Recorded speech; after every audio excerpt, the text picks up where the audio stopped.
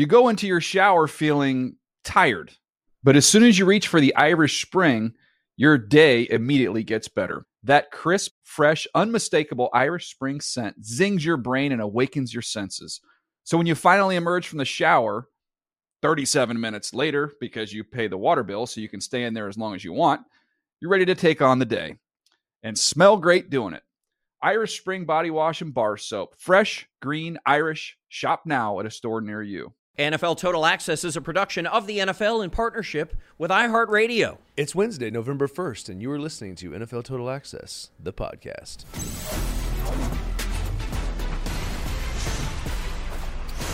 That is the voice of today's special guest. Welcome to November special guest. He's our resident QB. He's our Super Bowl champion, our former number 1 overall pick. He's the TA analyst. He's the Bakersfield Bomber. He's David Carr. Welcome back, DC. Thanks, buddy. Just tired from putting up Christmas decorations last night.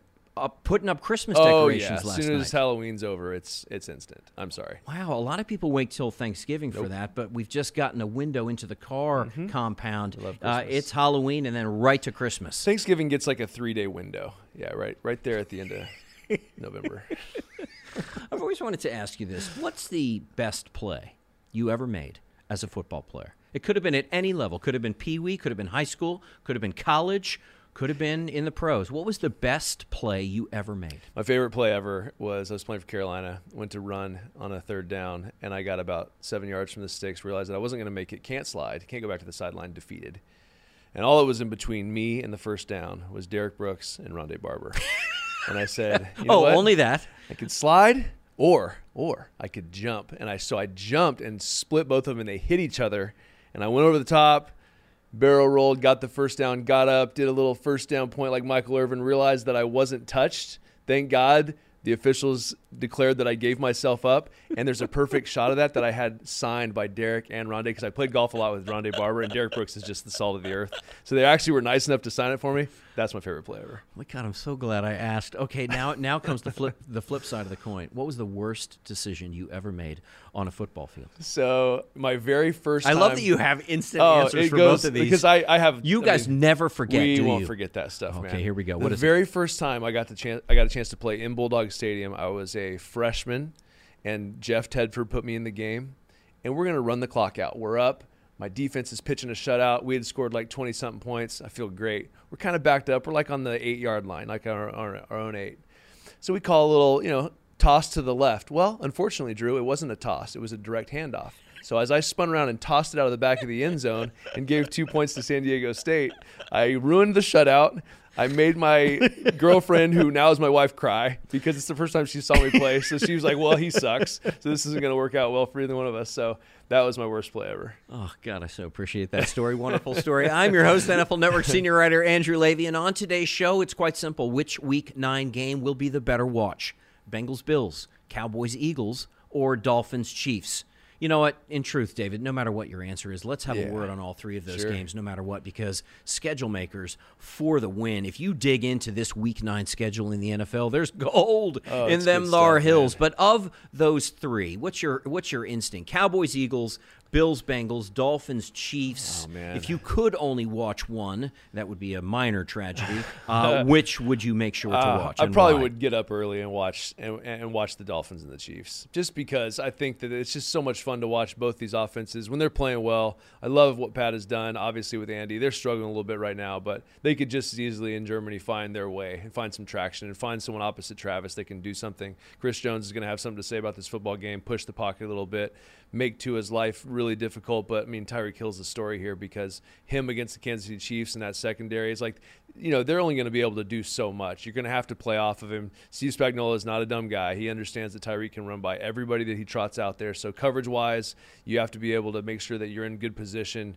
But, I mean, if you don't think Mike McDaniels is down there in Miami just scheming up a monster day for Tyreek to have against Kansas City, you're crazy. It's going to be super fun to watch, man. I'll have my coffee ready to go.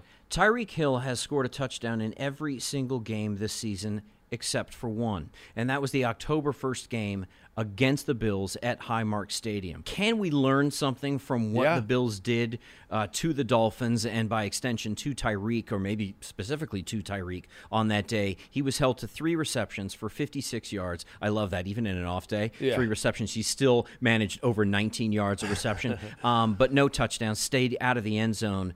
What can we infer from that performance that may give Steve Spagnuolo and the Chiefs defense a little bit of hope that, yes, all right, we can't stop him necessarily, but yes, he can be contained. Yeah, you have to play. I mean, they call it a shell coverage, but you essentially have to cover this guy like an umbrella. You have to have, corners can't necessarily run with him. So what you have to do at the corner position is you have to play kind of like a trail technique and really kind of feel out the route concept. Okay, what does that mean exactly? So this trail is almost playing underneath him. Where you're going to just trust that the safety or the safeties, multiple safeties usually in the case of Tyreek, are working towards him to protect from the deep shot down the field. Now, you can get in situations so you're keeping him in front of you. The end zone is behind you, and he stays in front of you at all times. Yeah, at all times. Now, can we assume that there's a cornerback who was on him at the line of scrimmage, or at least tried to be on him at the line of scrimmage, and now you have an ostensible bracket? Exactly, and that's the beauty of what Mike McDaniels does is he doesn't really let you do that pre-snap. He moves because him he's so moving much. him He'll so line up much. tight end. He'll move him across the field, and you get the Miami Dolphin, what Kyle Shanahan calls cheating, their motion, where he's literally running full speed at the snap. So to think that you're going to be able to play corner and then run with him as he's already at 20 miles an hour at the snap is like, it's not possible. So you have to kind of umbrella coverage of this guy. And so, but that leaves so much space, and that's why you see him go for these huge chunks. It leaves so much space in the middle of the field. That's where you see him catch these big in routes, these big slant routes. I mean, I've seen Tua throw it to him in like the third window. Usually like when you come out of an in-breaking route, you want to throw it right out of his break. It's hitting the guy as he's coming out of his break. Well, Tua will just kind of wait. He'll just kind of let him clear, the underneath coverage, get to the other side of the ball. I've seen him throw in routes that he was supposed to throw on the right side of the field, throws it on the left side, like past the hash mark. But that requires protection. That requires a team that doesn't push the pocket. Chris Jones, if he loves anything, he loves rushing the passer. Like that's his superpower is like, you can run the ball, that's great, but I want to go get the quarterback. I want to disrupt the pocket. And that's the one thing that Buffalo was able to do. They can disrupt the pocket, push it. Then Tua's not 6'5", so he's got to have a little bit of space where he can see. And Mike does a good job of using play action and using some space to kind of create pockets that move. Like when you watch the Dolphins, their pocket's not always right behind the center.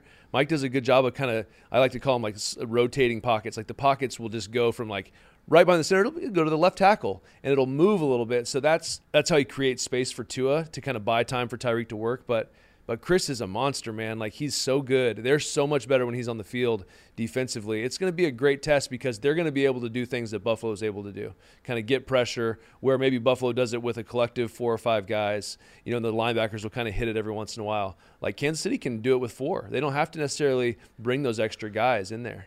You talked yesterday about what you have seen from the San Francisco 49ers offense over the last few weeks and how teams have affected the timing, have disrupted Brock Purdy's timing, and have turned him from this wunderkind into somebody who is a young man who still has work to do.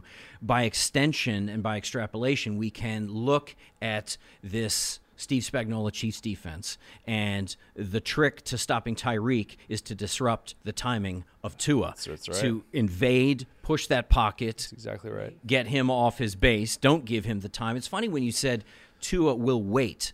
Just those 3 words together is not something you hear a lot in the Tua Tagovailoa era. Tua will wait. We're so used to him being the guy who gets it out of his hands very, very quickly, as quickly as anybody in the NFL, that perfect kind of point guard distribute. So the notion of him waiting at all seems anathema to what I remember as watching this Miami Dolphins offense. But, of course, you're not waiting quite as long as a mere mortal is when you have Tyreek streaking into space. You're not waiting a full second and a half. You're waiting tenths of a second. Yeah, so there's different elements. So like the cool part about what they do is it's all kind of built in. So one of their standard concepts that they'll run is they'll run a guy across in motion, Tyreek or whoever it is, Waddle. Most of the time it's Tyreek, just to get that element of speed. So they'll either run him just right up the sideline, which a lot of times it's not Tyreek doing that. A lot of times Tyreek is the guy kind of running that intermediate route, so that intermediate cut. So the throw can happen. He finds the middle of the field more often than anybody in the NFL, except for maybe Travis Kelce. Yeah. And he does it in such a radically different way. And he's so if you're talking about Travis, it's like I don't really know what Travis is going to run, but he's going to find open spot.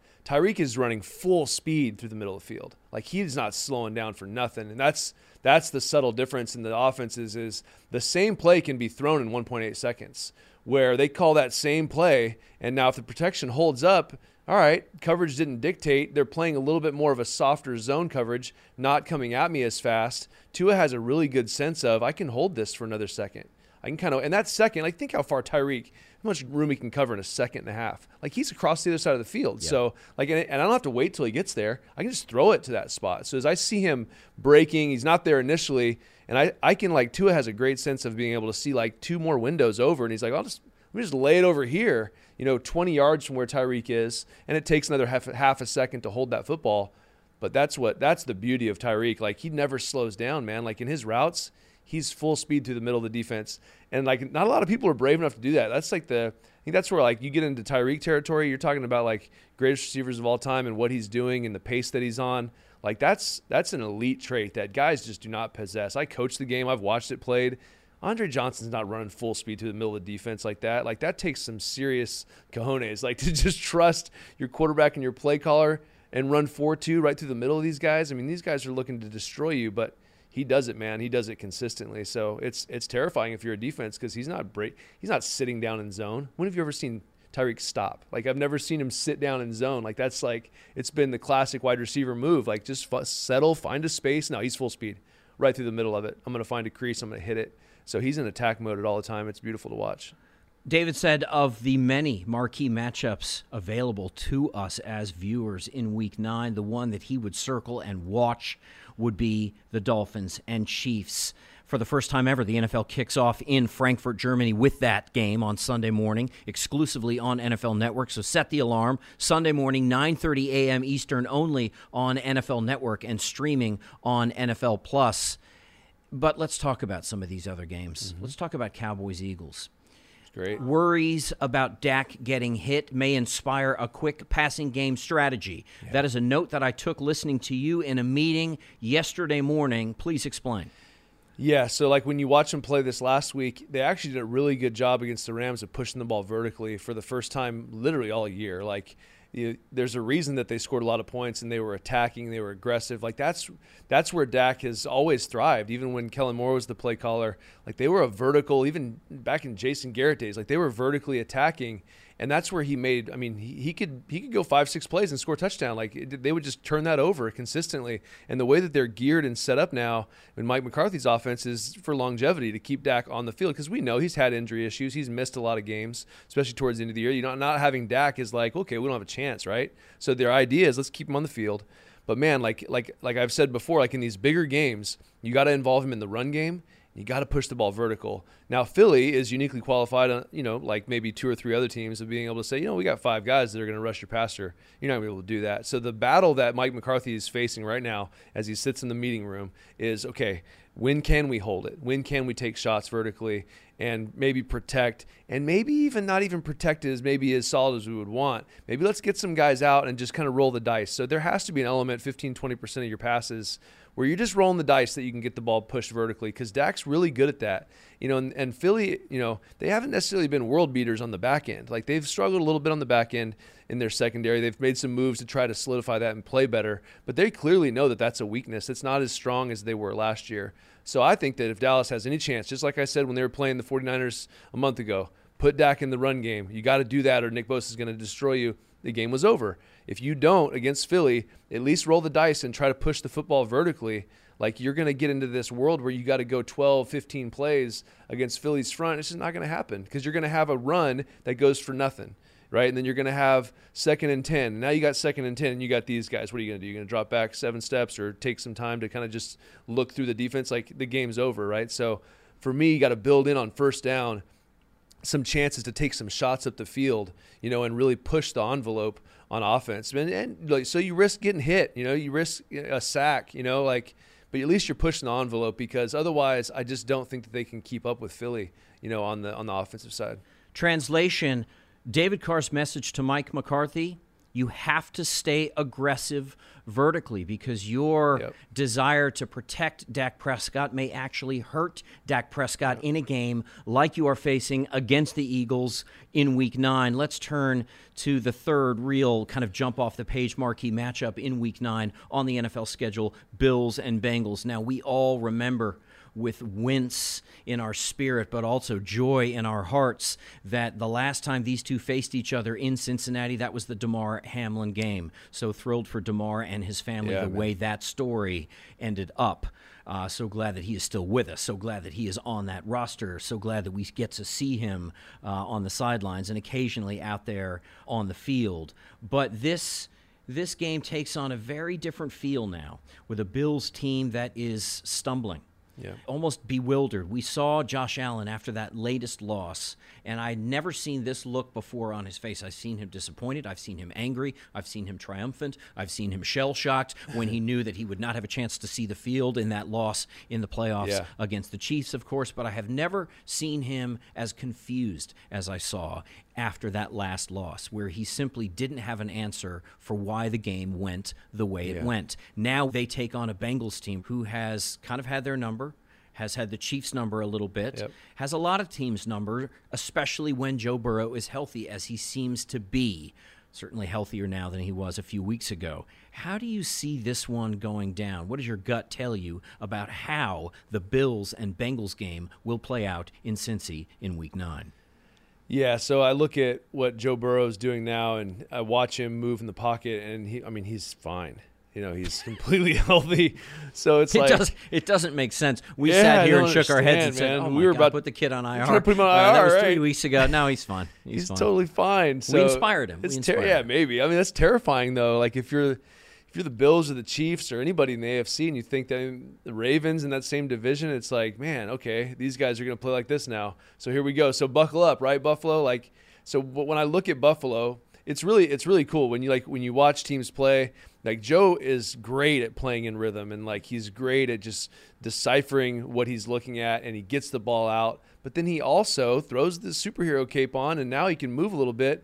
He'll make plays with his legs, and it's kind of hidden yardage. Avoiding the sack the way he did early in that game against the Niners in Week 8 was extraordinary. I was expecting, I kind of have this muscle memory of watching Joe Theismann go down. We all know the play I'm talking about. Yeah. Let's not go into detail. But I saw a play like that developing, and then, half a second later, whoop, he finds himself out of that grasp, out of another, and makes the play. Pretty extraordinary stuff. It is. Something that you wanted to draw our attention to in this game is that Josh Allen is being invited by some of these teams to do the very thing that gets him in trouble. Yes. And yet it's the very thing that used to punish teams that allowed him to do it. That's right. It sounds like it's doublespeak, and yet it's not. Explain. No, it's a brilliant defensive philosophy, and this is why defensive coordinators who don't get any sleep and sometimes sleep in the office, this is where they get paid the big bucks. And it's really interesting because, historically, if you have a guy that can move like Josh can and makes the types of dynamic plays outside the pocket, you want to keep him in the pocket. Yeah, don't let him out. Don't let him out, right? He's going to hurt us when he gets out. But they're doing the opposite, man. It's like, what is happening? They're inviting him out of the pocket with intention. Yes, it took me a while to figure it out. I'm like, why aren't they securing the edge here? And then after 20 minutes of watching it, I'm like, they're doing it on purpose. They're letting this guy out of the pocket on purpose because they know that it eliminates half the field. Now we just plaster to our guys, work him subtly to the right side, which is where he likes to escape, which most quarterbacks right-handed like to do that. And then he'll throw it away. He might make a play or two, but he's not going to complete 70% of his passes. He's not going to beat us like this. It's actually brilliant, man.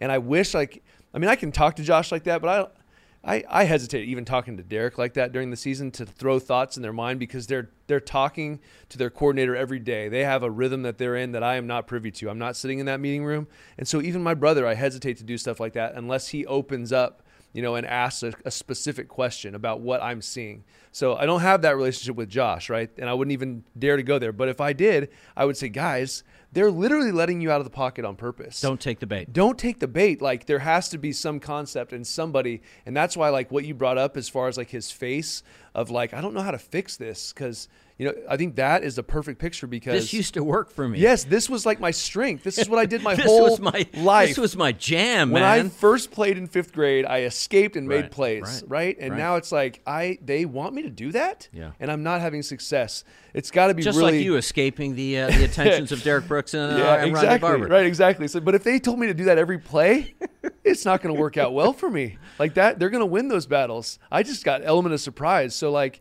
Translation, Josh Allen, if it feels too good to be true, with all that space available to you on the edge, it probably is too good to be true. Gotta Stay be in the efficient. pocket and beat the Bengals that way, or at least David Carr suggests that may be the best way Yeah, run the for ball, you be to efficient, beat get the the ball out Bengals. of your hand, right? Climb forward. Luna Anarumo is setting a trap for you, bro. Don't step in it. You don't think that my man Lou is going to do it? He's going to do exactly that. Like it's going to just watch it. When you watch the game, like I hope Josh gets this message before our podcast listeners do, because they're going to be watching my man escape to the right probably 10 times. And you're like, dude, Dave told you it was going to happen.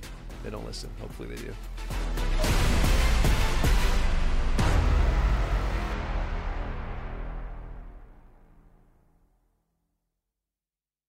You go into your shower feeling tired, but as soon as you reach for the Irish Spring, your day immediately gets better. That crisp, fresh, unmistakable Irish Spring scent zings your brain and awakens your senses.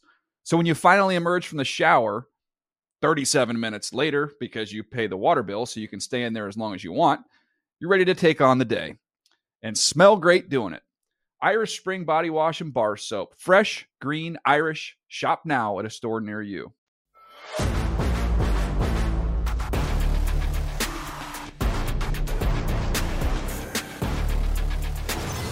We interrupt this podcast to bring you 5 things you may have missed in Week 8 in the NFL. And who do we have to bring us those things? Who else? Bridget Condon, welcome back to the pod. Thanks for having me back here, back in Los Angeles. Dude, you've done a lot of traveling over the last 24 hours. I was sweating. I have my winter coat, my leggings. It was 2 degrees in Detroit. It's 80 here. I mean, time moves quick in the NFL, and I don't know. It just Time feels moves good to quick be in back. the NFL, but Bridget Condon moves even faster than time, because you covered that game last night in Detroit, and you are back in the chair on an ostensible day off. We cannot thank you enough for your time and for your eye in finding these things that a lot of us miss during the course of an NFL week and an NFL game. Let's start with a good one. What do you have at number 1? 5 things you may have missed in Week 8. Bridget Condon, take it to the bridge. Number 1, starting off Halloween week with this one. I know Halloween was yesterday, but we got to still talk about Halloween. The costume of the year. Who the little has it? kid who dressed up as Mike McDaniel. Did you see this? No, I didn't. Oh my God. He looks just like him. He has the gray sweatsuit on, the play card. He's got the headset. He's got the watch. He's even running. Does he have the camo Crocs? Because Mike McDaniel has been known to wear my camo Croc, not Really? mine, but these camo Crocs on the sideline. Well, I don't Keep think an eye he out can for his shoe game. I don't think he can wear Crocs anymore now that he started doing that little run from the camera God, that's right. during halftime. The little That's kid right. did it. His mom or whoever posted the video filmed him doing that. He even had the sweatpants rolled up. I mean, amazing. I It's love so this. Okay, cool. so we've seen Andy Reid, the Andy Reid fan, Yes. right, who goes to the Chiefs games. We used to see a lot of Ditka fans, of course, at Bears games, but now we have a little kid who's bringing Mike McDaniel to life in his own way. So funny. He was asked about it in his Monday morning availability about people dressing up like him. And he said, I have no idea. I refuse to accept that as a reality. The Mike McDaniel story, we talk about it all the amazing. time, especially here, but so fun, so cool. I love it. Little kids looking up to him. Oh my God. Things are just so positive in Miami right now. Look, Mike, you know it. I know it. Bridget certainly knows it. Imitation is the sincerest form of flattery. You are being imitated. Believe it, bro. It's real. That's one thing we may have missed in Week 8. What's number 2? The Eagles are playing with all of us. We have been talking about this push, tush, what is it called? Tush, push, brotherly shove, whatever you want to call it. People want it outlawed because the Eagles can do it and nobody else can figure it out. Well, now let's add another layer to the fire. The fake tush push. Oh, yeah. Okay, I did see this. Here's what they did. Instead of Jalen Hurts being pushed over the middle for the first down, they hand the ball off to DeAndre Swift. He runs it in, I believe, 7 yards for a touchdown. They beat the Commanders, a big divisional matchup, and now everyone's like, okay, well, are you going to push the pile? Are you going to hand it off? What is going on? A lot of people thought maybe they should have saved it for the playoffs, but I mean, what more can we get from this tush push? What's the next version? Serious head games offered up by this Eagles offense. Todd Jensen, you heard Bridget describe it. Let's play it for the listener here. And Hurts is just going to take the victory. No, he gives it off. It's a fake show. And he goes in for the touchdown.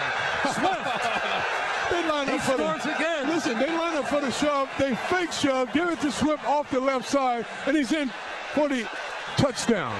That gives all the other teams more to worry about now, more to study when you line up for the brotherly shove. Okay, I do love that, and I agree with you that maybe you hold off until the playoffs. However, if you show your hand now that we have a variation on this thing that you expect, and everybody kind of runs in for that rugby scrum, and now, now it's the greased pig routine, and it's off to the side. It's in somebody else's hands that you didn't expect. Now they're making you nervous every time they get into that look. So maybe it's good to reveal that early. So we just stay guessing for the rest of the year. We stay pushing. We say that's the second pushing. thing, the fake tush push. Number 3, what you got? Jahmyr Gibbs, how fun has it been to watch this rookie? Dude, last night, I mean, I can't believe this was last night for you because we are recording this on Tuesday, but it's airing on Wednesday morning. But this is last night for Bridget Condon. The kid went off. What an electric environment. I had only ever been to Ford Field for a preseason game. Being there for a game, their first Monday night game at I've never gone to a game there. I have family in Detroit. They are avid Lions fans. One of my favorite What's things up, my Tinny X? You know what my favorite thing about covering a game there, which a lot of stadiums don't do it, and I appreciate Ford Field. So what listeners might not know is when we cover games, we sit in the press box, and a lot of times it is in like a glass box, like your owner's suite or whatever. And so you don't get the feeling of the fans as much as if you're sitting in the stand because you have that separation of the glass. Right. There is no glass in the press box in Ford Field. So literally you're just sitting up there and you could stick your hand down. You know, you wouldn't be able to reach a fan, but you can stick it out. But that's so Detroit. No one in Detroit feels like they're better than anybody else in Detroit, and no one in Detroit thinks that anybody else is better than them. That's so Detroit. But it also makes you feel like you're at the game. I love that. I love being able to be like, okay, I was there, because a lot of times it's like you're watching it in a separate room from the fans, and you're not getting the full vibe.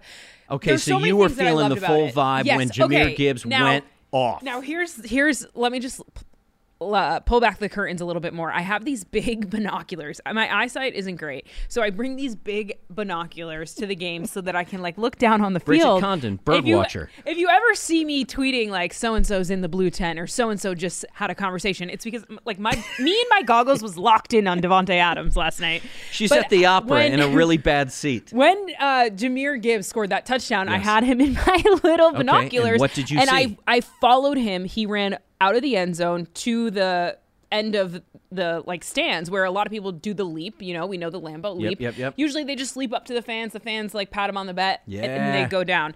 He jumped up. This lady, props to her. Yeah, I don't know what she's curling. She pulled him in. He was literally in the stands. I said to my producer next to me, I was like, Jahmyr Gibbs is literally in the stands right now. And then they showed it on TV and everyone was cracking up. That was just amazing. His first home rushing touchdown, that crowd, the excitement. There's just, oh my goodness. Dan Campbell, the Lions, we can't talk highly enough about you right now. I hope they continue this momentum because it has just been so fun to watch. Look, it was a bad loss for the Lions in Week 7 against the Ravens. They come back in Week 8 to finish the last act of Week 8 drama on Monday night and to do what they did. Look, they played a bad Raiders team, but you still have to get those wins. And the way that they did it with a punishing running game with the explosive Jahmyr Gibbs, who that place went so crazy they pulled his ass into the stands. A woman in Detroit pulled his ass into the stands. It's an amazing image. Find it on YouTube. Go check it out, listener. That's the third thing we may have missed in Week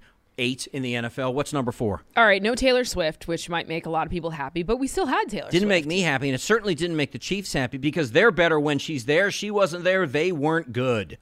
The Broncos with the massive upset 24-9 over the Chiefs. Their first win over the Chiefs since September of 2015. You know who was the quarterback?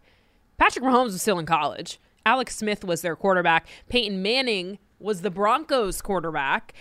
After the game, this is hilarious. I don't know who's in charge. You know it has to be someone in the younger generation, because I don't think people. I think I can feel what's coming. Yeah, I don't think think to tell me. They play through the stadium "Shake It Off" by Taylor Swift. Of course, as the game ends, trolling the Chiefs in the wake of a loss. How quickly Taylor Swift music echoing around Mile High. I need the behind the scenes. I don't know if I like this or loathe this. It's kind of great. How quickly do they say, "Oh my God, get this on the playlist"? Like, was that a plan? Did they have it? You know damn well that they had that ready in the off chance that somebody said to somebody else, "Look, in the off chance that we actually get this dub, let's have that ready to go." Do you think it was like? All right, let's scramble, quarter. Get it in. Let's do it. We won. How did this happen? Look, either way, it resonates. Either way, it hurts the Chiefs right where they live.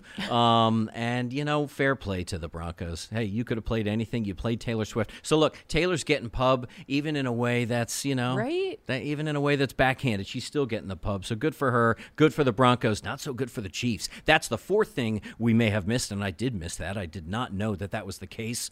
Way to go, you trolling Broncos. Finish strong. What's number 5? Trevor Lawrence and the Jags, 6-2, along with the Dolphins, Chiefs, and Ravens in the AFC. Are you surprised? No, I'm not actually. Okay. Because I believe in this team, and I sort of bought the off-season hype about this team that they were going to be. I think one of our colleagues said that they will be the number 1 seed in the AFC. And when I heard that, and when I heard such a strong declaration of intention on behalf of the Jags, I thought to myself, I'm going to have to look at these guys a little differently. So I'm not totally surprised, but I had to be sold. What are you going to tell me about the Jags? Our very own James Palmer was at the game in Pittsburgh. What up, kid? Against the Steelers, and he posted this awesome video of Trevor Lawrence taking a lot of time after the game, signing every fan's autograph. He was the last player to leave the field, and to me, that just speaks to who this Jags team is, what Doug Peterson is doing down there in Jacksonville. To have your star quarterback have a heck of a game, lead this team to a 6-2 record, they're heading into the bye, and spend the time not just signing 1 or 2 autographs, but taking his time really to sign multiple autographs, be the last person on the field. So many people, 2 years ago, were talking, Trevor Lawrence must have just been good in college. He's not going to pan out in the NFL. He's going to be one of those quarterbacks who was drafted high and it doesn't work out. Look at him now. Look at him with a great coach in Doug Peterson and what he's capable of doing. Just so humble, too, to be doing that. Another guy you can't help but root for. The heir apparent Trevor Lawrence. Was he signing Pantene bottles? Is that no? But I just thought. I wonder how many people have dressed up as him for Halloween. That's usually a popular I should think one. Quite a few, right? Yeah, the blonde Quite wig. a few down in Jacksonville. Trevor Lawrence, listen, I love that. I used to work in entertainment for years and attended a lot of red carpet events and Oscars and Emmys and all those sort of things, but also, movie premieres. And you could always tell the measure of a human being, the stars that were there to the end, signing all the autographs. I don't know what you think of Tom Cruise, listener. I like his movies. I sort of try to stay out of the off-camera stuff. But in terms of a movie star, I watched Tom Cruise show up to a friend's movie premiere. Tom wasn't even in the movie. And he was crushed by fans when they found out that he was there. He came on his motorcycle. He's wearing jeans and a T-shirt. And when they found out that he was there, they were calling for him from outside the movie theater here in Westwood.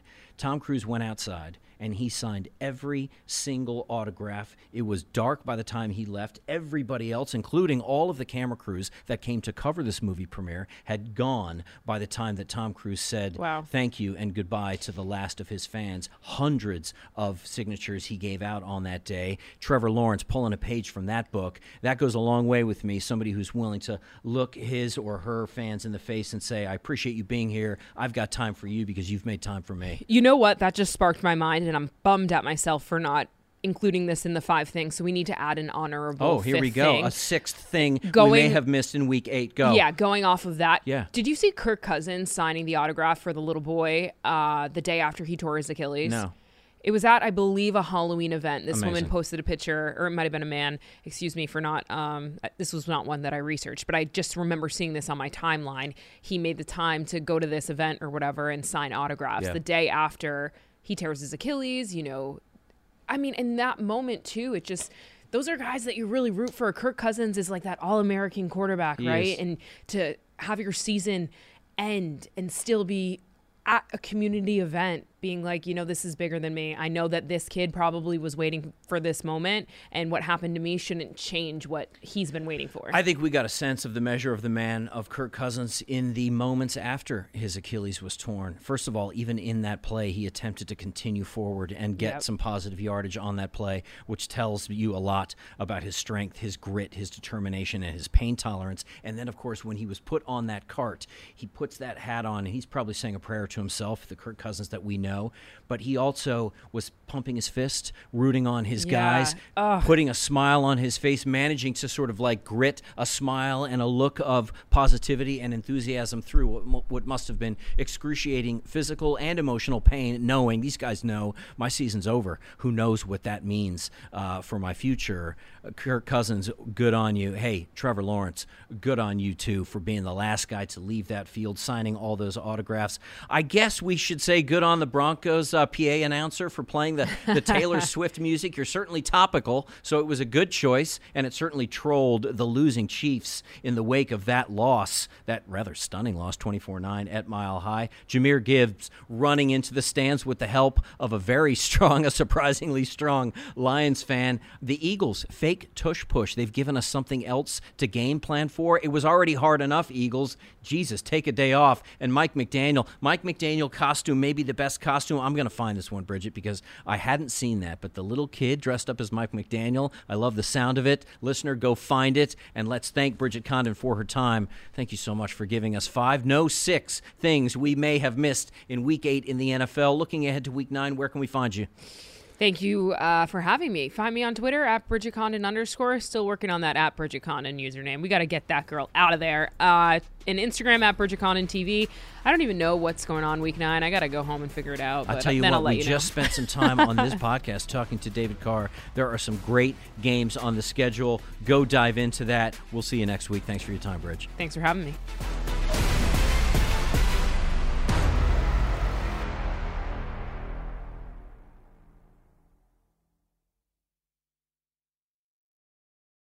You go into your shower feeling tired, but as soon as you reach for the Irish Spring, your day immediately gets better. That crisp, fresh, unmistakable Irish Spring scent zings your brain and awakens your senses. So when you finally emerge from the shower, 37 minutes later, because you pay the water bill so you can stay in there as long as you want, you're ready to take on the day and smell great doing it. Irish Spring Body Wash and Bar Soap. Fresh, green, Irish. Shop now at a store near you.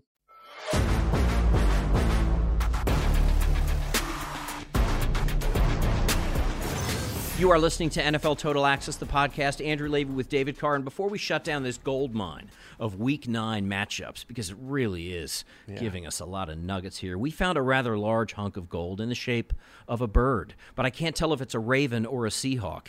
The Ravens play the Seahawks, and this is a game that you would not let us finish the meeting yesterday without talking about why is this game so interesting to you. There's so many different elements. Like, I even kind of, to myself, I was like, could this be a Super Bowl matchup? Like, you think about, like Geno is really... I think half of it could be. I'm not buying the Seahawks half. No, I'm not either. But what it's an interesting question. Yeah, what I do like about how Geno's playing is, like, he has almost blind faith in his guys down the field. And, like, he's thrown into some tight windows, man. And they have some good elements there.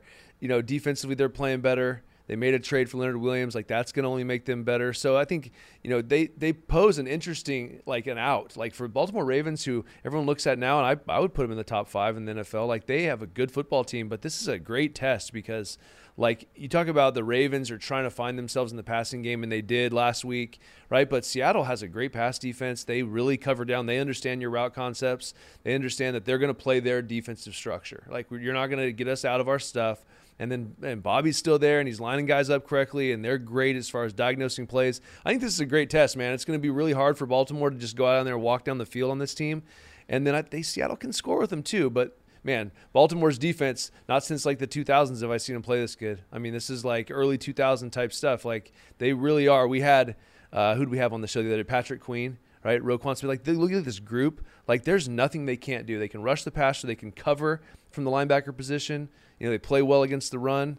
It's a great group, man. So Baltimore is going to be fun. They're a good football team going forward, but Seattle's going to have something to say about it. How good a defense is this playing in Baltimore right now? Well, currently the best defense in the NFL. Good. This may be a race to 20 points, David. Baltimore's defense is only allowing 15.1 points a game. Seattle's defense, not top 10, but right outside of the top 10. They're 11th in the NFL, allowing only 19.7 points a game. So two very good defenses, right, going up against each other. The game is in Baltimore. It certainly feels like the edge is probably going to Baltimore when you consider they have a pretty damn good offense, which pairs pretty well with that number one defense. And Geno, to me anyway, is starting to show a few cracks in that armor, that impervious armor that we saw last season. He is starting to get punished for decisions. You talked about the tight window throws. He's starting to get punished in ways this season that he simply wasn't last season, and maybe that's just a balance of luck and arithmetic and all of the rest. Where does your gut tell you this game will go? Do you have a how in mind? Is it low scoring? Is it high scoring? Do you feel like a team separates early? Do the Ravens have the edge? Who wins it and how? I think the Ravens. I would be more surprised if Seattle came out and really got after Baltimore. I don't see that happening at all. I think the most realistic possibly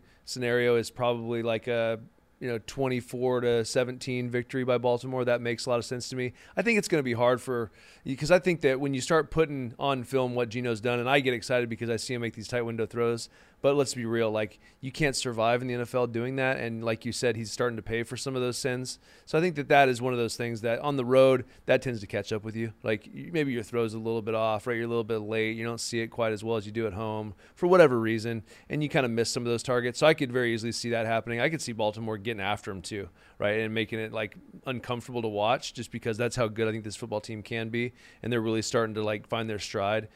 But, man, it'd be fun to see Seattle kind of compete with them, and I think defensively they can. That's the real matchup for me is Seattle's defense. I think they don't really let you confuse them. They know who they are. They know what they're going to play, and they have some good components.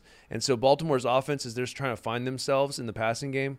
That's the real matchup for me. Like, if Baltimore comes out and they throw the ball all over the place, they kind of do what they want against Seattle, like, that's where you can say, okay, Baltimore's for real. Like, they're a legit AFC contender. Well, if that happens, you're absolutely right, because facing Tariq Woolen and Devin Witherspoon, I can't imagine anybody going into a game against those guys thinking we're going to throw the ball around on them. Right. But who knows? Maybe it's intermediate stuff. Well, I think that's what it is. It's the RPO stuff. It's like the run action with the pass that they've tried to build into this system. It started to look really good the last couple weeks, and even last week it was really good. So if they're able to say, okay, we can take your elite secondary, and if we give them a little something extra to look at, let's see how they respond to it. Because if they can do it against them, they can do it against anybody. 4 games that really, if you have a chance to watch all 4, do yourself a favor and do it. Cowboys, Eagles, Bills, Bengals, Dolphins, Chiefs. That's the first game coming from Frankfurt, Germany. First thing Sunday morning, 9:30 a.m. Eastern, right here on NFL Network. And a sneaky great game between the Seahawks and the Ravens in Baltimore. David Carr, thank you so much for your time. You got it, man. Can't wait.